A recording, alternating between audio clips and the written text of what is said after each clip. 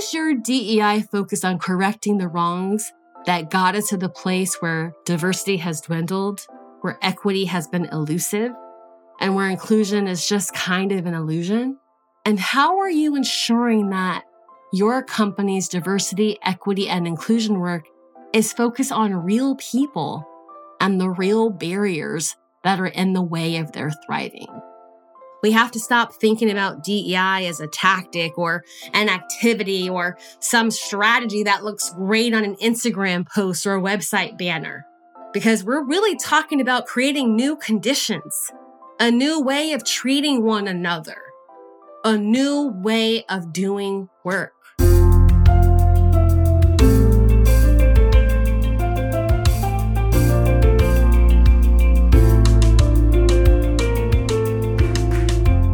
You're listening to A Recipe for Transformation with Krista Wilson, a podcast that helps build unique recipes to translate dignity and caring into equitable, inclusive, and anti-racist behaviors in the workplace, helping you transform them into ones that create an environment that fosters dignity, humanity, and respect for all your employees.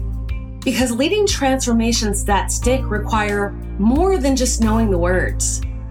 It's about understanding why we are doing what we do and putting people first. I was doing a microaggression training for a nonprofit housing corporation that was focused on racial justice and equity a couple of years ago. And when I came into the orbit of this organization, they had already been deeply committed to racial equity, diversity, and inclusion.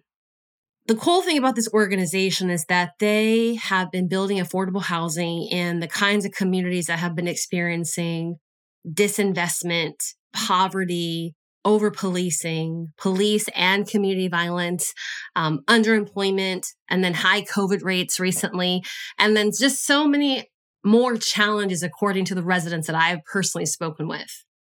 And the other part that I think is cool about this client is that they also hire from within the community. And so in this particular training that I did, let's call him Lee. Lee was a guy who not only worked for the Affordable Housing Corporation, he also was a resident in the affordable housing community.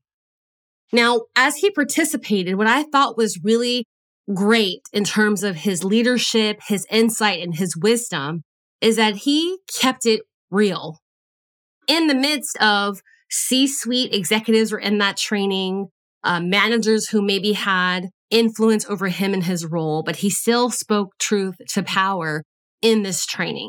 And so this is what he said. He said, Krista, I mean no disrespect. This is a great training and all. I'm learning about, how racism and bias shows up in our organization and how we're committed to creating equity and all that. But people are being shot up in our neighborhood. We can't afford to live here. There's some bad stuff going on. So how is this training and this DEI work we're doing, how are we addressing that? Because that's real life. And when he said that, some of the folks in the training kind of had a stunned face. There were quite a lot of nods and some smiles. But Lee's point was the right point. DEI is about real life. And so when I talk about DEI and getting real, I'm talking about we have to move beyond the one-off trainings, the luncheons, the theme newsletters, and all these other superficial actions that are well-intended, but they're not necessarily making a difference in the lives of the real people being harmed by the systems of oppression and discrimination that real people are facing. And that was Lee's point. What is this going to do for real life?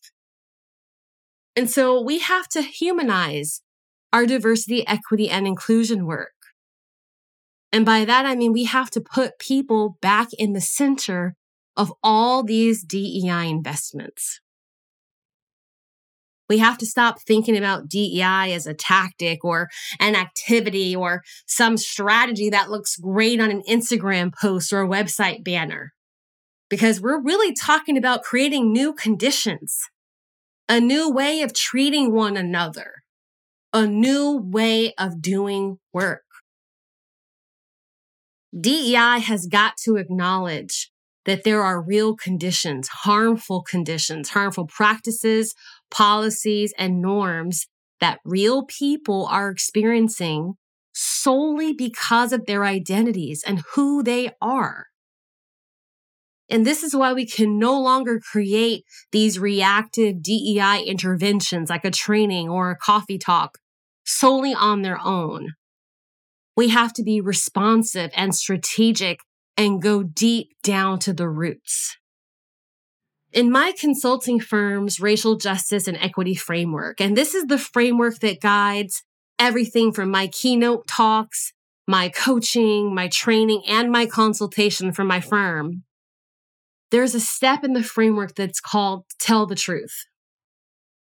And this truth is something I almost never hear when it comes to organizations, government agencies, foundations, and sometimes even other DEI consultants. Here's the truth. When we're doing diversity, equity, and inclusion work, we are doing it in the context of a lot of harm that has to be reconciled and repaired. We have to reconcile then that in the United States, we had white identified colonists come from largely England. They came to build a new country on the backs of indigenous people from whom they stole land from and killed or went to war with for the land. And these same colonists used the labor of Black people that they kidnapped from Africa and trafficked from one continent to these colonies.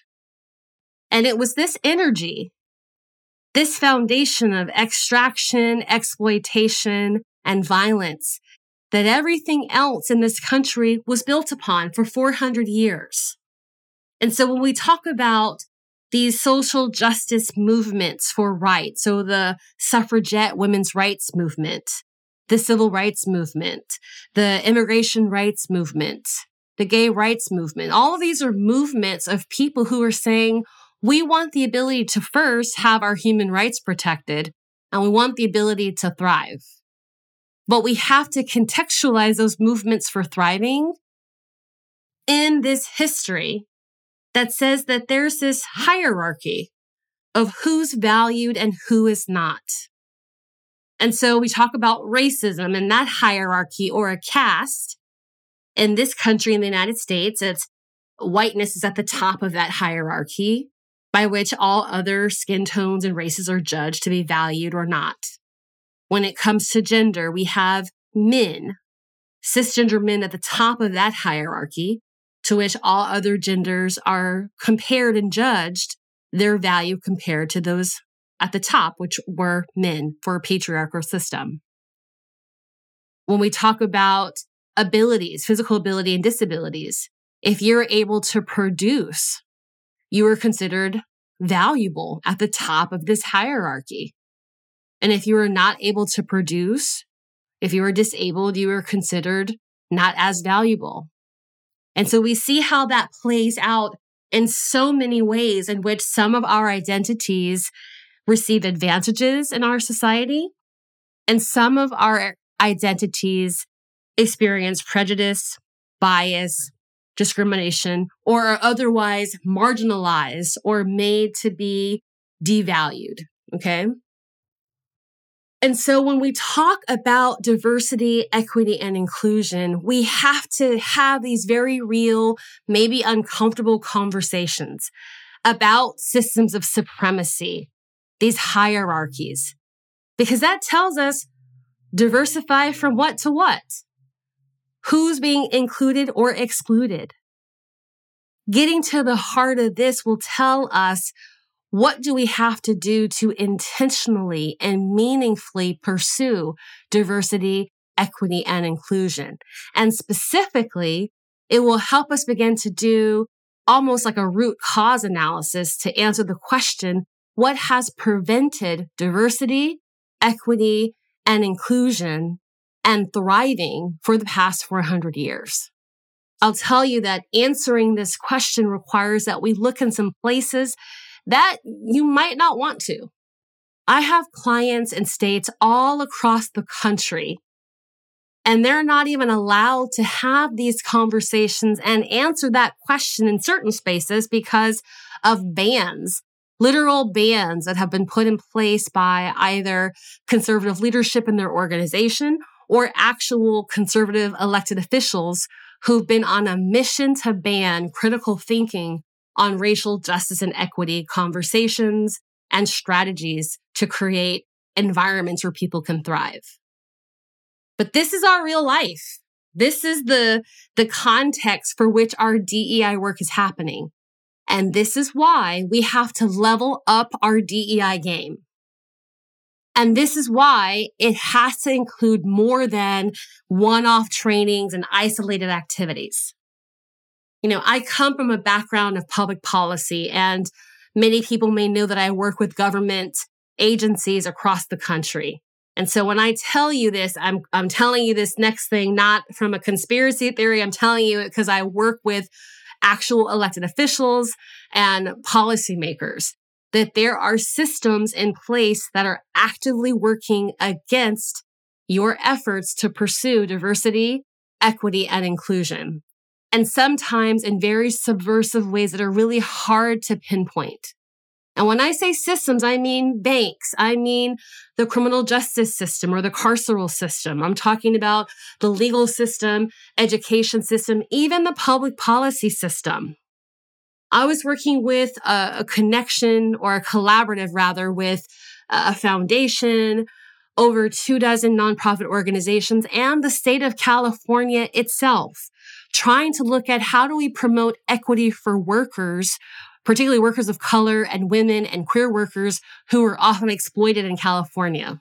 And what they identified is if you are a woman, if you are a worker of color or an immigrant, you are likely to experience wage theft or worker exploitation. Okay, so there are some demographics that could be targeted to have some very clear strategies to promote equity.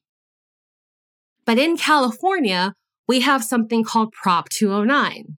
And in that law, we cannot have public dollars go to a strategy that specifically has a demographic identity in that strategy. So then how do you address racial disparity and not name the racial group who will benefit? Right? There are ways to do it, but it's challenging. So this is an example of what I mean when I say that there are systems in place that will make it challenging for us to do this racial equity work. But that's why we have to level up our DEI game. We have to get creative, and we can't just do stuff that's on the surface. I'm giving this example of the real life and workers in California, but so much of this, even if it's within your organization and it's a subset of workers at your company, it's all real life and real people. And that's why when I'm doing this work, when I'm doing coaching or training or advisement, I'm telling clients that for some of us who are doing this DEI work, it's an intellectual or a moral pursuit, meaning that we do this work because it's important to us. It's the quote unquote, it's the right thing to do. We want to help people. We want to right wrongs. And for some of that, all of that is true. And it's also personal. For some of us, it's life or death. I know for me, I say that I know that my family descends from the original enslaved Africans that were kidnapped from West Africa in the 1730s and held in bondage in the same area in North Carolina where I was born and where my 93-year-old grandmother still lives to this day. The same area in North Carolina where my grandmother, my great-grandparents, all my aunts and my uncles and my parents were raised in the racial segregation of the Jim Crow South, where I grew up too, under Confederate flags. So when I talk about wanting to create a world and a future where the race that you are born into does not dictate how you are treated and your opportunities, this is personal to me. It's 300 years of a movement to create a future where people who are racialized meaning they've been ascribed a race, can thrive. This is personal to me as much as it is my profession. Do you feel like you're getting some amazing pearls of wisdom on this episode? At Wilson & Associates, our mission is to help folks like you promote dignity and care at work, to transform workplaces into ones that are equitable, inclusive, and anti-racist. We believe that it's more than knowing the catchphrases. This transformation requires understanding why we are doing what we do, doing it with integrity, and centering our humanity and joy along the way. This podcast is just one of the many ways we feed our mission. At Wilson & Associates, we help our partners create fun, supportive, and innovative spaces where our collective humanity is nurtured, our imagination is sparked, and we co-create recipes for advancing racial justice and equity. We know there's a well of information on DEI out there, and it can be a little overwhelming, but it doesn't have to be. The simplicity lies in creating your own recipe for transformation. We aim to put humanity and dignity back into DEI and our workplaces so that we can create environments where each of us can thrive. So head over to our website at wilson-and-associates.com to find out more about how we can help you and your organization. You can take our self-assessment that can help you explore the different dimensions of DEI in your own organization and determine the best starting point to find your own recipe for transformation at DEIdiagnostic.com. You can find all our links in the show notes. And let's transform the face of DEI into the face of dignity together. Now, I also have clients in Texas. And these clients that I am thinking of, one in particular, they have a child who is lovely, so creative, so smart, can build anything. And this child is a gender expansive child. And so to this client, DEI is personal to them because as they choose to love their child and meet the needs of their child and provide gender-affirming care to their child, my client runs the risk of being turned into the state for what that government calls harmful parenting or abuse of a minor.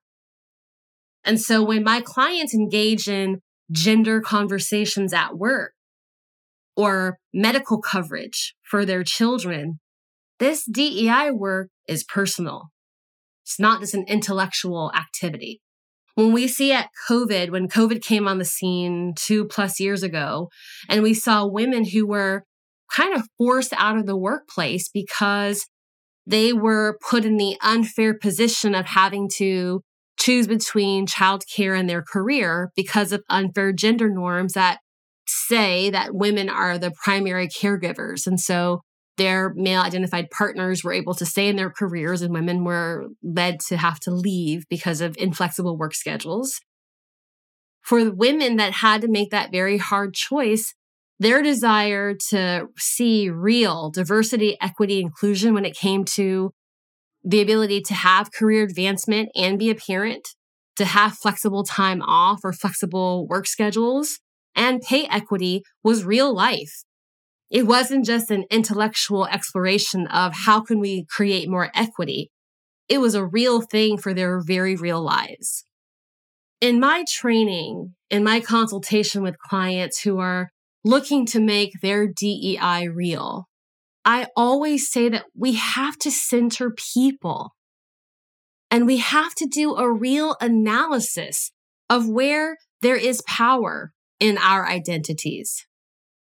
Which of our identities give us an advantage?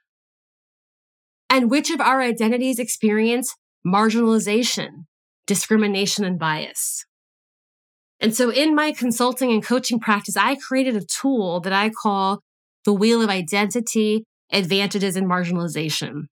And every time I share this tool with clients, I got to tell you, I can see puffs of smoke come out of people's ears. And this is just a guess. It's because their minds have been blown, okay? I mean, This tool builds upon the great work and scholarship of Sylvia Duckworth and Pamela Hayes.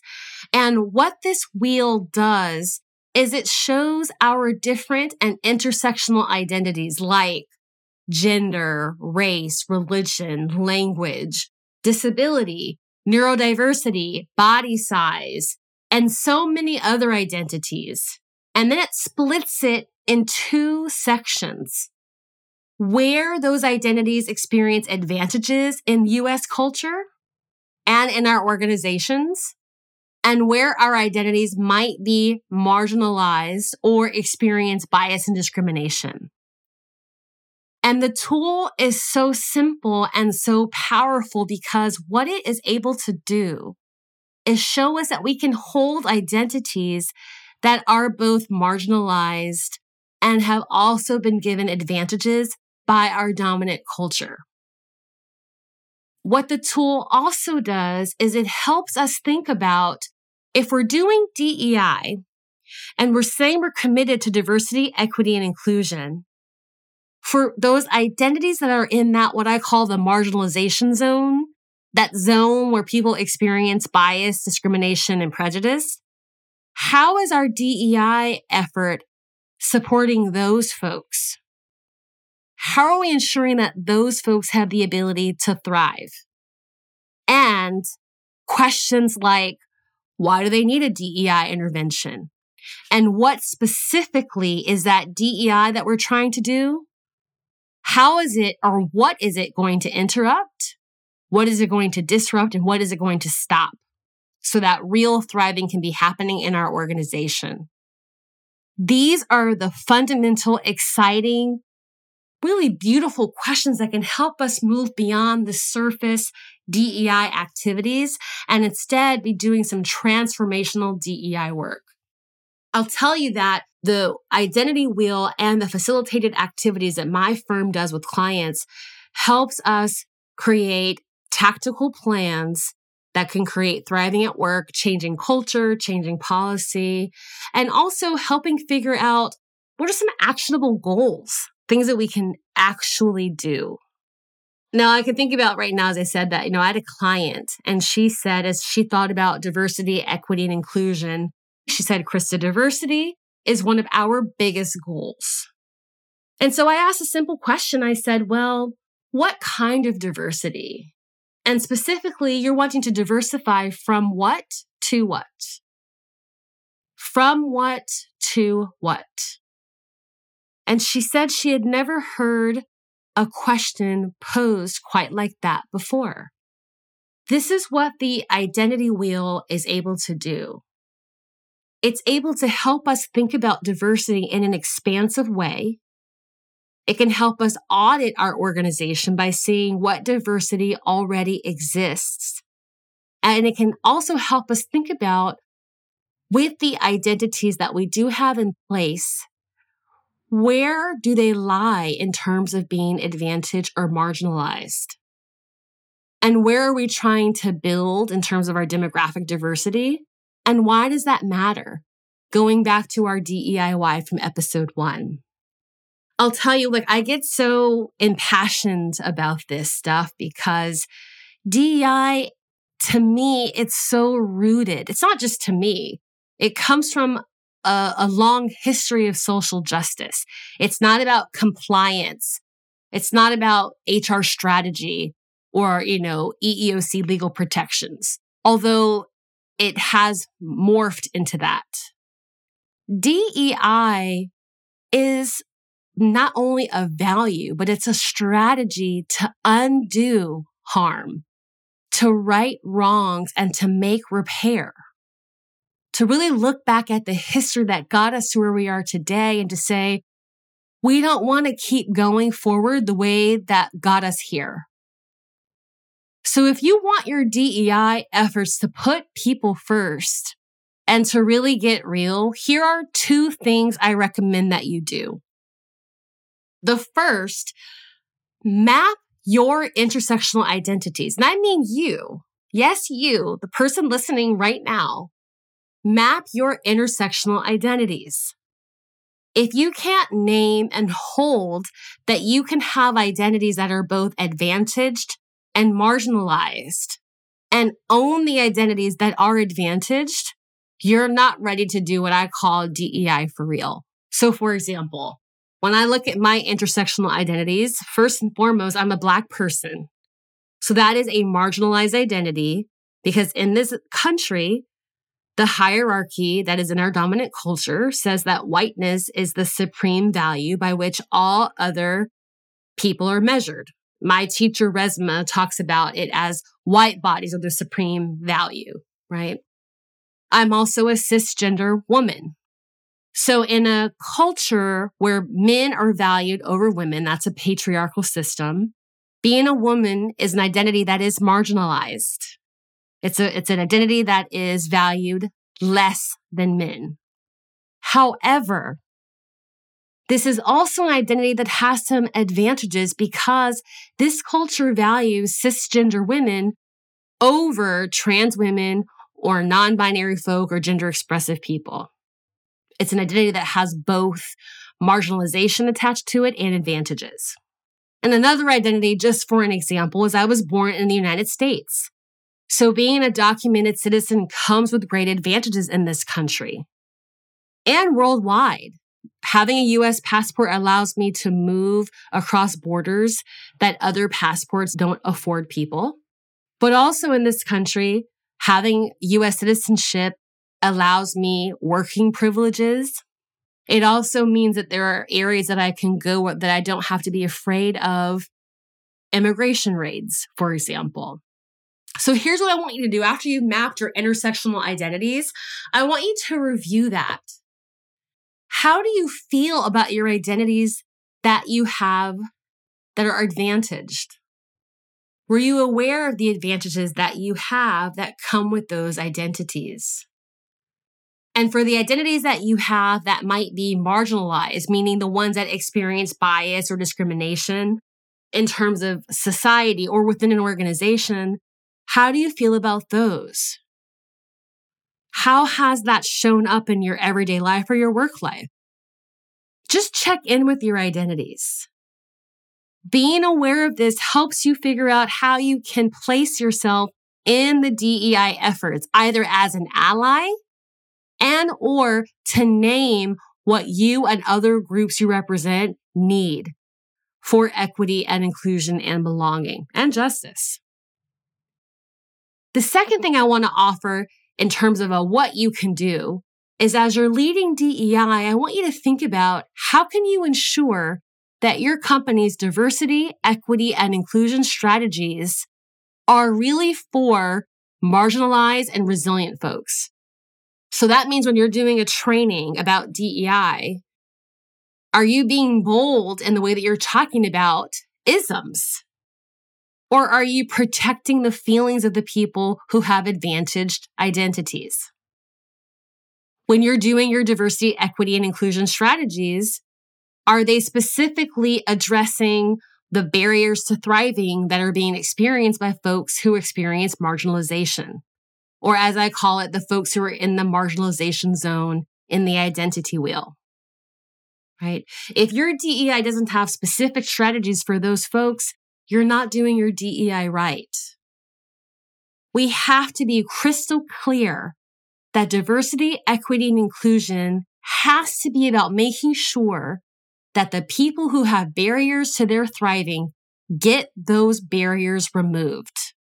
And this does not mean that we're going to have an oppression Olympics where everyone has to show who has it the worst, who experiences exclusion or bias the most. That's not what this is about.